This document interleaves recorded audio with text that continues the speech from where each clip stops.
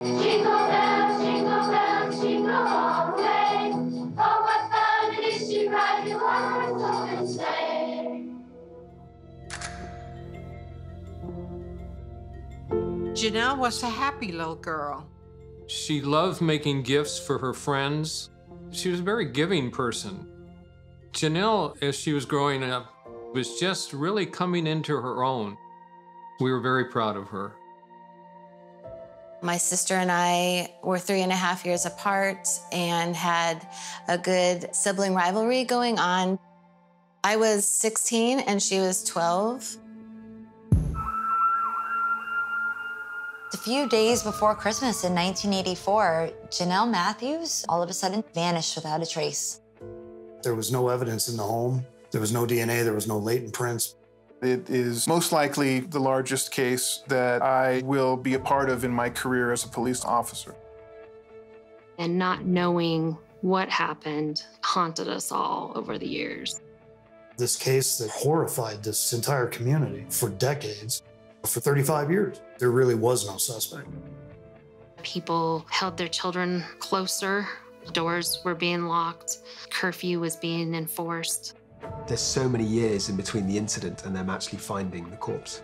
The perpetrator was very confident, perhaps even complacent about getting away with it. He didn't know us. He didn't know Jonelle. Was it just Jonelle happened to be at the wrong place at the wrong time? I can't forgive the person who shot my daughter right in the head.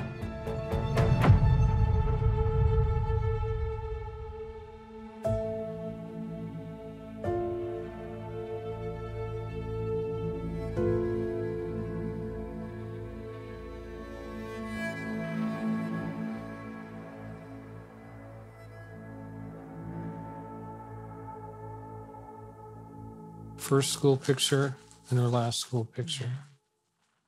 I like those pictures. Yeah, I love this picture right here. The two of them. Jennifer was more like her dad. Jonelle was more like me, more of a homemaker. Jonelle looks a lot like Gloria, and nobody ever would have guessed, without being told, basically, that she was adopted. I think Gloria and I never felt like it was different. We felt blessed that we had Jonelle. We felt blessed that we had Jennifer. And we never kept the fact that Jonelle was adopted from her. She was always, in our opinion, she was a chosen child. And that's how we approached it.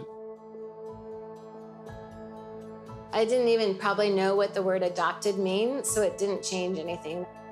I don't know any different. I don't have biological siblings, so she was my sister. A lot of things we did were church activities. Church was life. If the church doors were open, my family was there. We were involved in choir. We were involved in plays. Jonelle loved to sing and dance and act. So that was a very central point in our family's lives.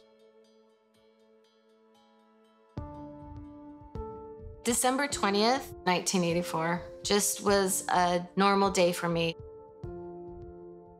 I would get up, go to school, hang out with my friends, even a little bit after school, and then came home. It was the last day before Christmas break. Jonelle was very excited to give her gifts to her friends the next day on Friday. My mom was flying to California to surprise her parents for Christmas. My grandfather wasn't doing well physically, so she just wanted to spend time with them. Before I left, the four of us went down to the family room and we had apple cider. And Jonelle was saying, well, how about our Christmas? And I said, well, I'm gonna come back on the 26th and we'll spend our Christmas then. You know, we're just gonna postpone it for one day. And then people started to leave the house. Gloria got picked up to take her to Denver for her flight.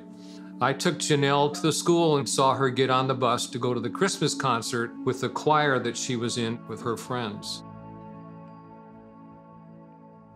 I liked singing with Jonelle.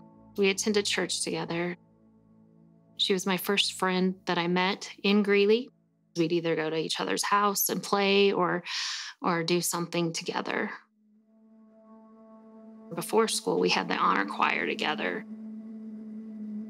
This is our concert from December 20th, 1984. There's Jonelle front row and center, singing loudly. She loved Christmas carols.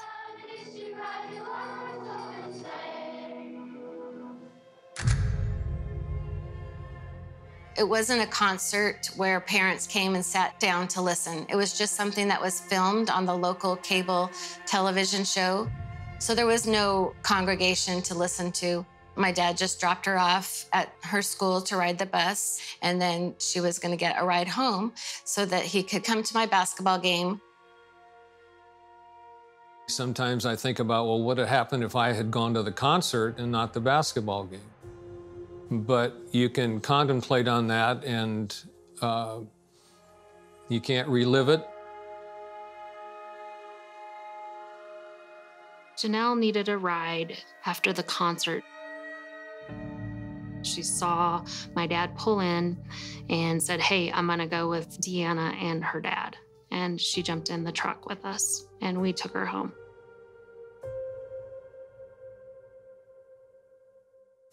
So we dropped Jonelle off. She turned around and waved goodbye. "See you tomorrow." I said, "See you tomorrow." Walked inside, flickered the light on and off, and that was our signal to let us know that she made it in. And my dad and I continued home.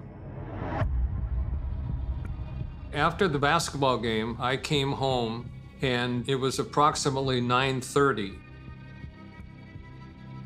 When I walked in, I said, "Hi, Jonelle," and I didn't get a response. And I thought, well, maybe she was upstairs and didn't hear me. So I went downstairs and came back and noticed that the quartz heater was on next to the chair that she probably had been sitting in, and the TV was on. So I went upstairs thinking she was up there, and I looked in her room, and there was no Jonelle. When I came home, my dad was concerned as soon as I stepped inside the house and just asked me if I knew where Jonelle was. And right away I knew that something wasn't right because we wouldn't have gone anywhere at that time at night. So for her not to be in the house was just something to be concerned about from the get-go.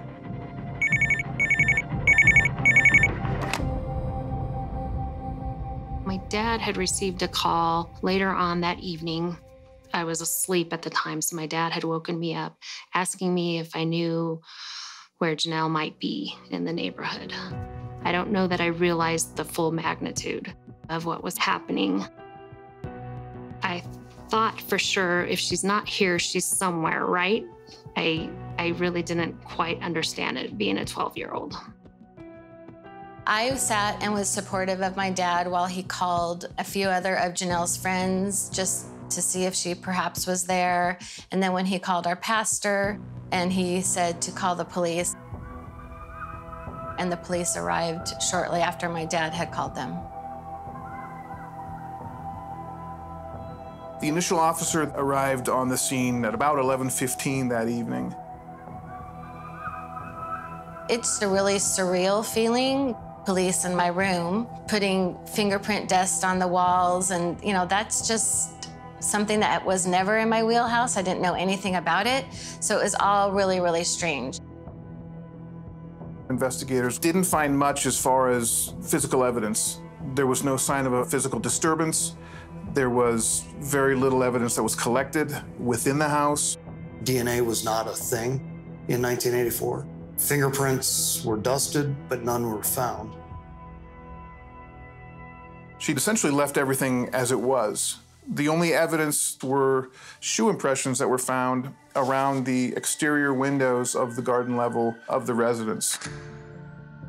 There was snow on the outside, and there were footprints in the front yard and in the backyard, like somebody had been looking in the windows. What was concerning was most of those shoe prints had been raked out. Somebody took a rake in the snow and raked out all of the footwear impressions in the backyard. I don't think fear set in at that time, just thinking that maybe in the morning there would be some answers or she would come home in the middle of the night.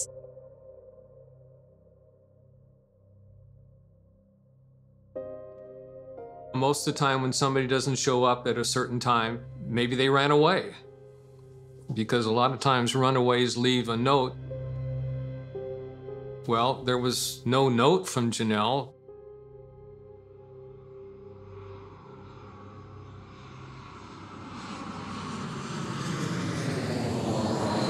So when I finally arrived in Los Angeles, it was almost 1 o'clock in the morning. And I called Jim up and I said, "Hi, honey, I'm here." That was well into the night, and she still wasn't home. And that was a call that I was dreading. I knew right away. My stomach didn't feel good. And Jim says, "Glo, I don't know how to tell you this, but we don't know where Jonelle is." And that's when the nightmare started. I think not only did Gloria feel sick, but she wanted to come home. I got home the next night, and I remember crying on the airplane. The whole time, somebody came into our house and violated us. It had to be a stranger. It had to be a person who did not know us or didn't know Jonelle. I tried really hard to be brave.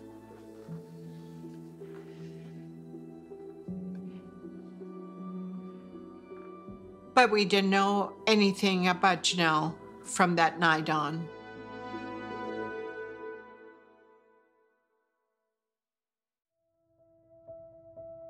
In 1984, Greeley was roughly 55,000 people. The police department itself was very small, not a lot of experience with something like this. Stranger abductions are exceedingly rare in law enforcement. So being able to make that determination that it is a true missing person case and not a runaway juvenile case is of utmost importance.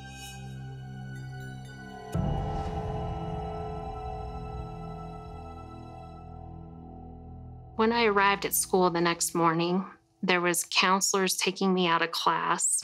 And I remember that's probably when I realized that something happened to Jonelle and she was missing. I was taken to school in a police car, which is highly abnormal. Just life was not as we knew it.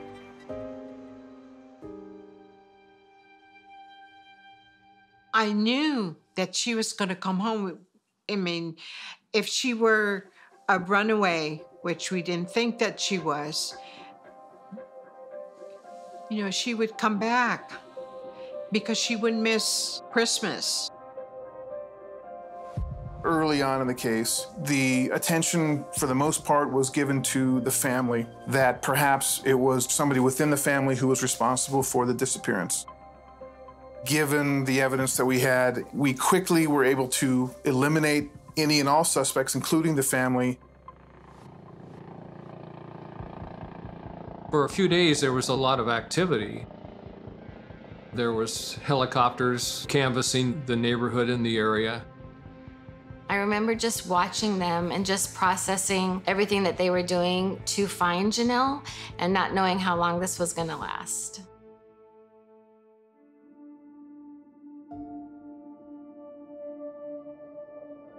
That Christmas, I set the table for 4 rather than for 3. For a long time, I included her in everything.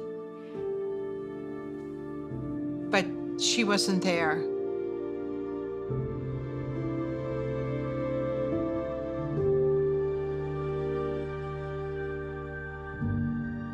so many memories we have forgotten. But what I remember about Jonelle was her being happy and being feisty at the same time, and loving. When you have a missing child, you want to get her face in front of as many people as possible. We got the national exposure that we were trying to get. Later on, President Reagan came out and was talking about missing children and mentioned our daughter, Jonelle. Jonelle Matthews of Greeley, Colorado, who would have celebrated a happy 13th birthday with her family just last month. But 5 days before Christmas, Jonelle disappeared from her home. We learned pretty quickly that the longer that a missing child is missing, the greater chance that something evil has happened. Because there was so little clues involved, after the first 6-7 months, we didn't have a whole lot of contact with the Greeley Police Department because there wasn't a whole lot to report on.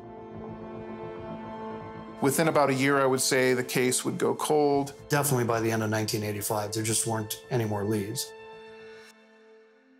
Not knowing was a big thing. But not having her around was even bigger. We never forgot Jonelle, never forgot her birthday and Christmas. Those were difficult days.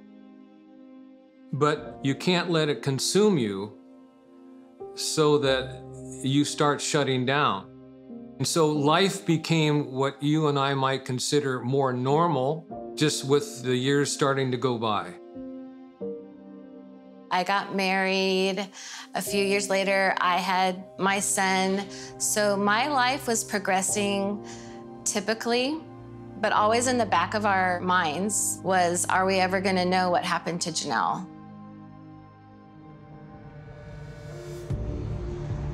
This case was getting leads called in from all across the country.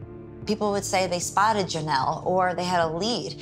While initially promising, they're sort of always tracking down these tips and didn't really get to see the evidence that was there and really work it.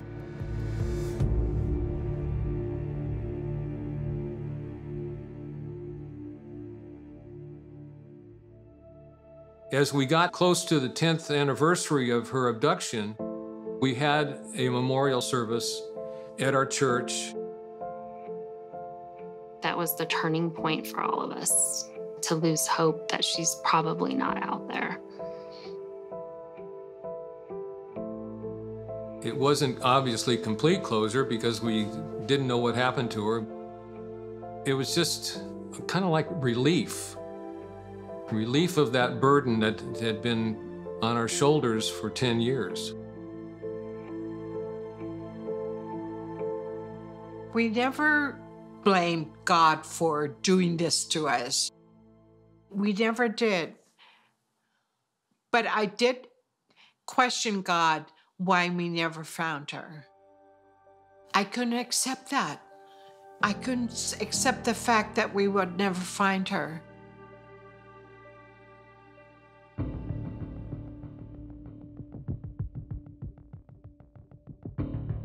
I got involved in the case in 2013. I grew up in this community, and to be able to work on it firsthand and be assigned it was an honor for me to try to solve it for the family. The size of the case is enormous. That's why I enlisted Detective Prill to come and organize it with me. So I had to track down all the police reports, which were strewn everywhere.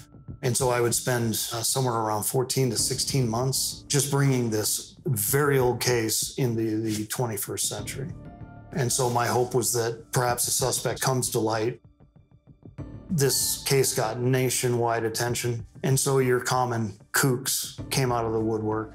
They're reporting all these strange ideas that they had about where Jonelle might be. The one thing that stuck out from the onset was a guy named Steve Pankey. He had reached out to the lead detective by phone January 19th of 1985, almost a month after Jonelle disappeared. Steve Pankey was another attendee of the church that the Matthews family went to. He had been excommunicated due to assaults that he was alleged to have committed on another parishioner. He purportedly hated the church and hated authority, despite the fact that he himself ran for sheriff and governor on multiple occasions. This is Steve Pankey. As Idaho's next governor, I intend to keep simple issues simple and bring together competent people to resolve Idaho's complex issues. A picture of Pankey during his run for governor in the state of Idaho. Failed miserably, but he put himself out there. Steve Pankey inserted himself into the case, asked if the detective would share information about the case to him to see if it matched up with information that he might have with the case. He added there was definitive evidence that Jonelle had been kidnapped and was likely dead. So he's the first human on the planet to claim Jonelle's dead. In fact, the kidnapping itself, we don't know. She could have run away. The guy just came in and talked bad about the church and try and point the blame to that church. At the time, the detective decided that he was a fringe element and didn't deserve any more attention. They didn't really take it that to heart because they never had any reason to. There was nothing that linked him to Jonelle Matthews. They had no reason to think he was involved. Maybe he was a bit nosy in their minds, but they didn't really consider him a suspect. I turned it all over, the entire case file. It's all done now, Robert. And here's your follow-up list. And it was literally hundreds of things he had to do. And that was 2015. I remember what I wrote in my follow-up list for Robert was Pankey, comma, what's up with this guy?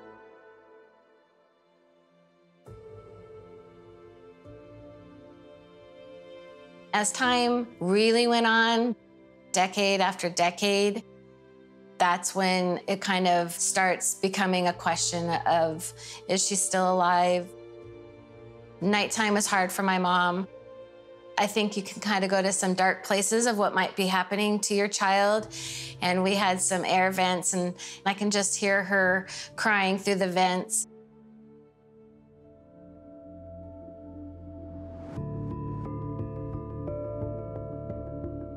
In April of 2019, I had my first and only conversation with Steve Pankey regarding the Jonelle Matthews case. Pankey was very leery, very suspicious of law enforcement's intentions. Pankey, when he answered the phone, said, I need a deal. I need my attorney to be involved before I talk to you. That's not normal. I told Robert we need to go to Twin Falls, Idaho, and have a meeting with Mr. Pankey. And we started making plans to go out there when the Will County Sheriff's Office was notified by an oil company scraping the ground to prepare for this next pipeline, and a skull came out of the ground. Will County drove out, took a look and said, that's clearly human.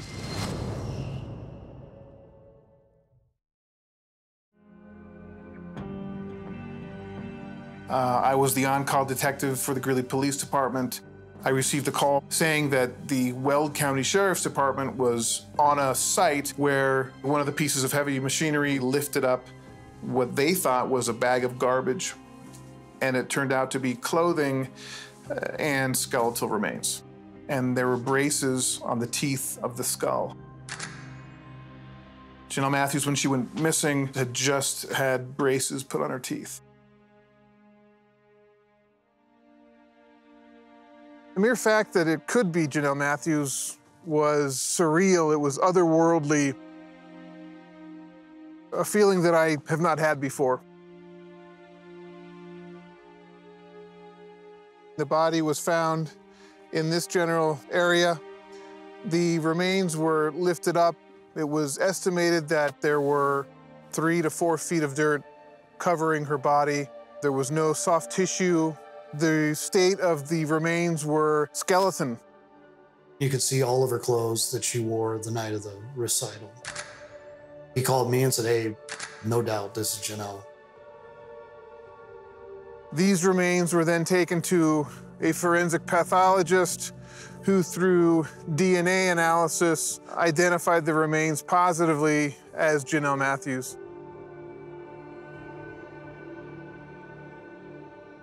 We didn't want anything to get out to the media. We needed to call the family to advise them of the discovery. July 25th. Never forget that day. I got this phone call from Robert. He said, "Jim, we think we found Jonelle's remains in a shallow grave." Yeah, it just, boy, it hit. And so we go to ourselves, we're getting some closure now. Now we know what happened to Jonelle. I was in total shock. It automatically made me think that this was just a miracle, that they found her, and how they found her was just incredible. This is 35 years after her disappearance. Even the bones themselves were beginning to decompose. The fact that that earth mover had just barely scraped over the top of her and pulled her skull out. Had it been just a little higher, a half a foot deeper, no one would have ever seen her. Is divine intervention, that's all it is.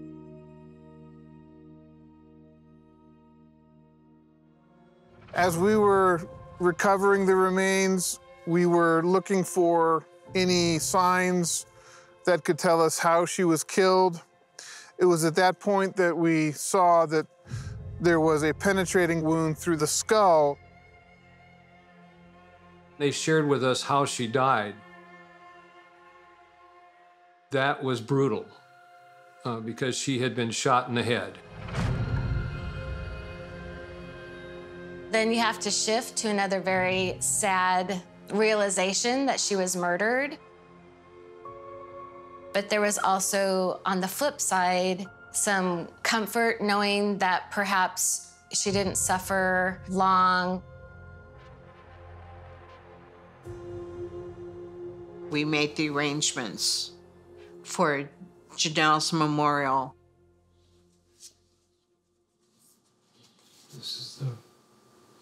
This is the last final celebration. That second service, it was just a lot of overwhelming feelings. You see her casket of that was just holding skeletal remains, and how small that was just really hit me, that she was just a child.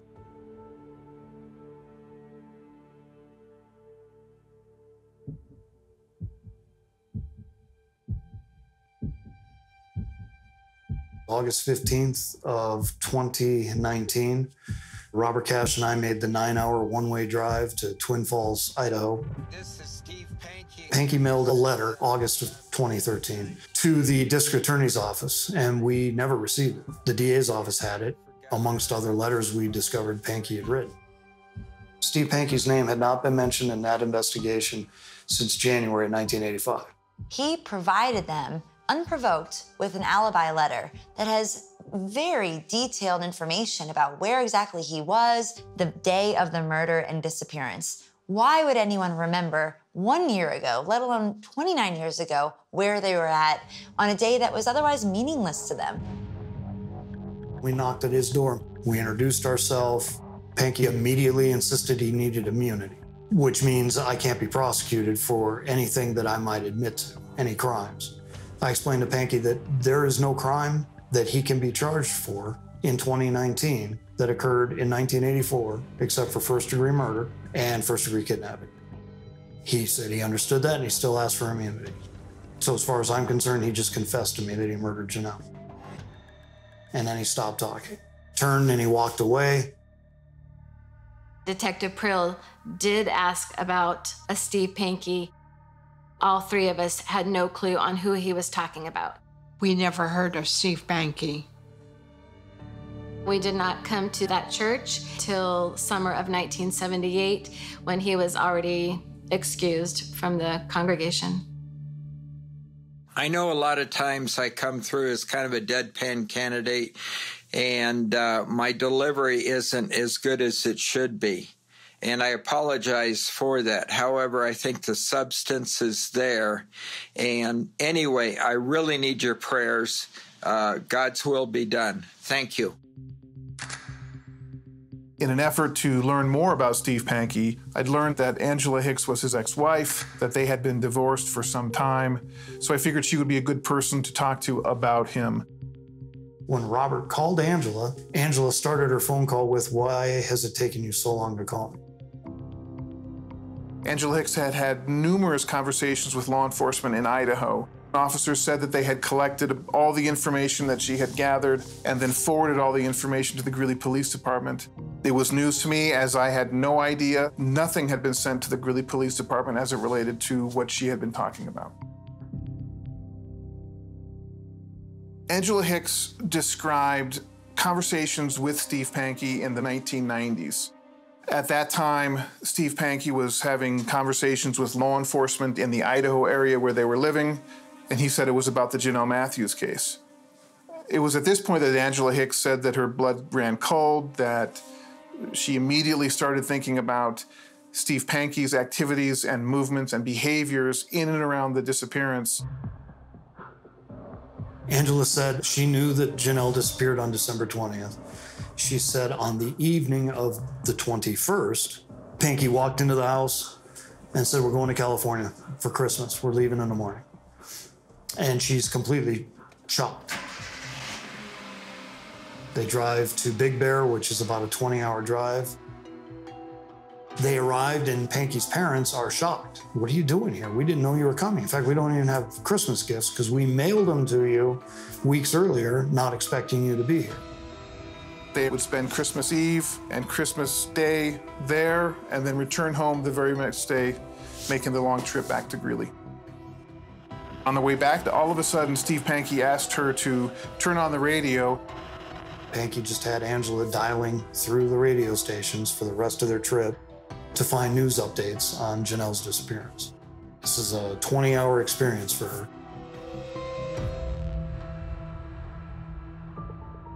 It was then getting into Greeley. Steve insists that she drive to a grocery store and get all the newspapers that she can that have any information about the disappearance of Jonelle Matthews.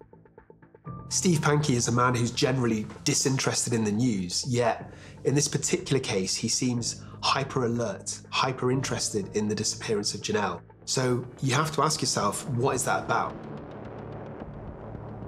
They returned home, it was getting late. He said, "Go inside, unpack the car." He didn't come inside, rather he got his coveralls on and began to dig in the front yard. Pankey sat out there digging for hours on end. And finally, Angela said 2 days after they returned, she stepped outside to the backyard and noticed the car was completely on fire. And she said Pankey walked up to her and said, "Get back in the effing house."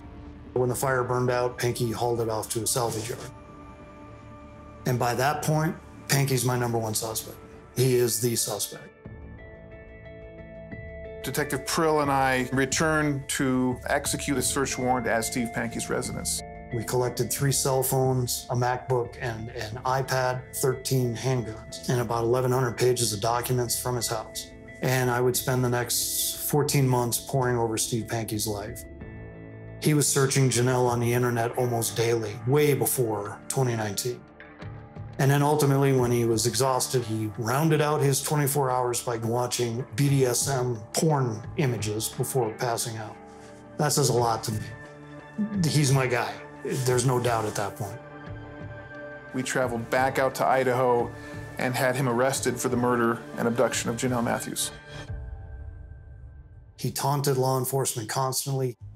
And then when we knocked at his door and put handcuffs on him, he could not believe that all of his tauntings had come to an end. He would make no statement. I think he had no time to plan.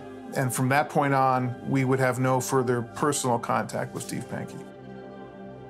We just arrested the person that murdered Jonelle. And now, at that point, I'm realizing the most difficult part would be to actually convict Pankey. We didn't even know him. We didn't even know his name. So you could start putting the pieces together, but still, what's the motive? Why did he choose Jonelle? Was it just a crime of opportunity? He's the only one that knows the why.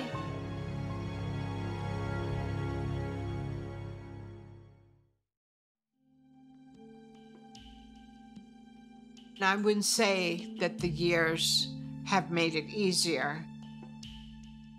After 35 years and they found her body, you know, that's when things became easy.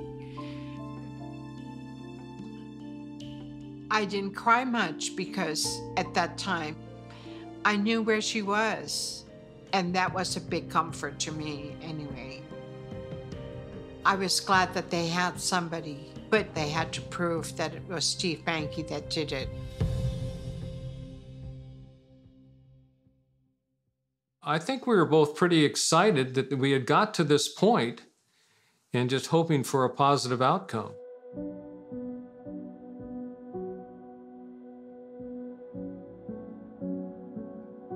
We had to wear masks, so we didn't see him fully. So I think there was a little bit of cushion when you're just looking at somebody's eyes. And because we don't know him, there's a little bit of distance as well. I'll tell you, he looked like a broken man. I was just kind of numb. I didn't have a lot of hatred for him or anything like this because, you know, he's just another person. I wasn't going to let him affect me to the extent where I become bitter. I wasn't going to be consumed by him. When he got on the stand, nobody knew what was going to come out of his mouth. And it was 45 minutes of some really, really strange words. But when he used the phrase about letting his sin find him out, which is a biblical reference, I put my hand on my husband's knee and I said, he's going to confess. But that's not the way it came out. He will probably never ever say anything because he believes he's innocent. For Steve Pankey not to admit his guilt, it's just evil. It's just cruel what he did. Police didn't have a lot to forensically link to the killer, and they had to go more on circumstantial evidence. I created a timeline, 130 pages long, had 5,000 pages of data to back up the assertions that I'm making in the timeline. We felt very confident. It was a strong case. Quite honestly, I think the evidence came out even better than we could have ever hoped for. There was a lot of evidence that was put forward, but Steve Pankey had also had his own reasonable doubt that he was trying to use in his defense, and it resulted in a hung jury. No verdict could be reached. They were not unanimous. It was 9-3 in favor of conviction. However, without all 12 agreeing, it was going to result in a deadlock.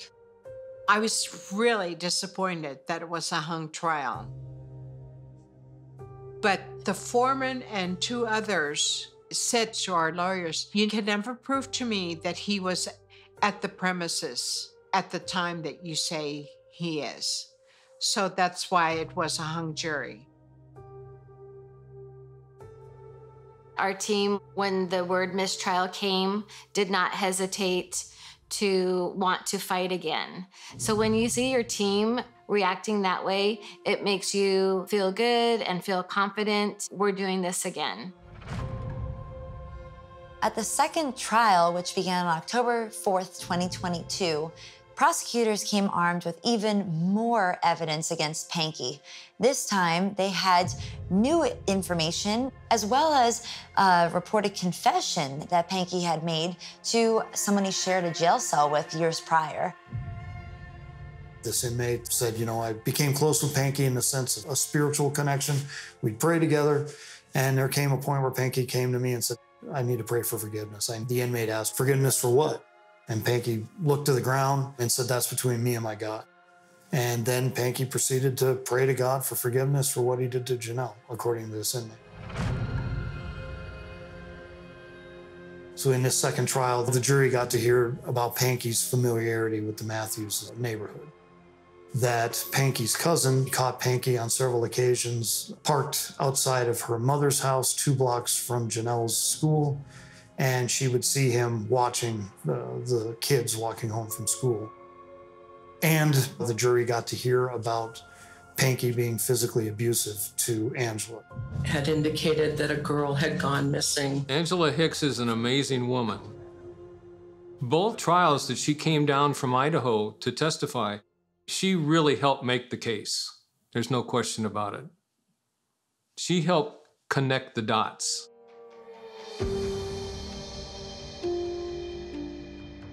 When the jury announced that they had a verdict, and all of us were just freaking out. I mean, I do not get jittery or nervous or scared very often, but you know, the questions are flying back. Why are they coming back so fast? The verdict forms were handed to the judge. When he read guilty for second-degree kidnapping, I absolutely knew then that they would find him guilty of murder. I felt overjoyed when the conviction came back. I couldn't believe how lucky I was to have been a part of this case and to bring the closure that family so much deserved. To have that closure, to have that verdict, it took us 2 times, but it's the best feeling ever. Ultimately, Pankey received a 20 years to life sentence, meaning the earliest that he could be released is 2042, when he'll be 91 years old. Getting a guilty verdict of Steve Pankey was the culmination of our earthly justice for Jonelle. He's still going to have to appear before God. And, but that's everything that could possibly happen here on earth.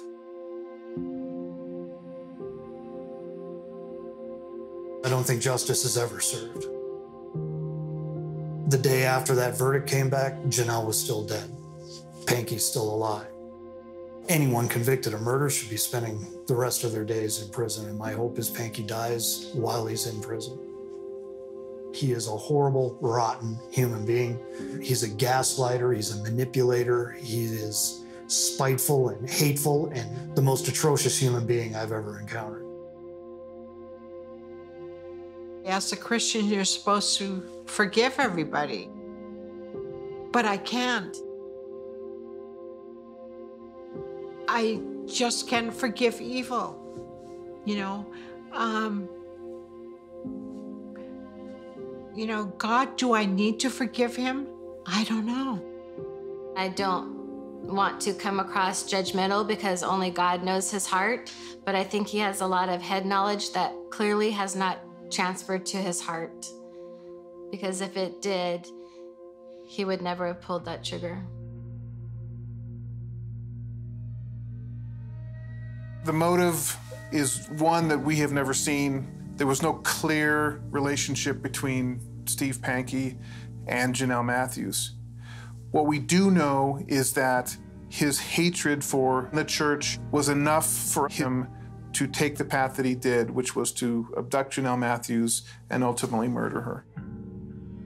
Had Pankey shut his mouth in January 1985 and never said another damn thing about Jonelle, he would have never been identified in this case. He would have never been arrested.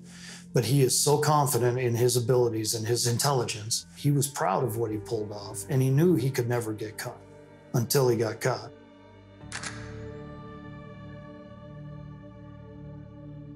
Despite, having this tragedy in our life, being able to finally have justice for Jonelle is just such a gift and such a blessing, and I'm just so, so grateful. They found her body 35 years later. Even though it was a sad thing, I'm so happy that all this time she was in heaven. I think she would have been a kind of person that people would notice. She would have been a very good mother she would have shared a lot of happy moments with Jennifer. She would have been somebody that Jennifer and Gloria and I would have been proud of.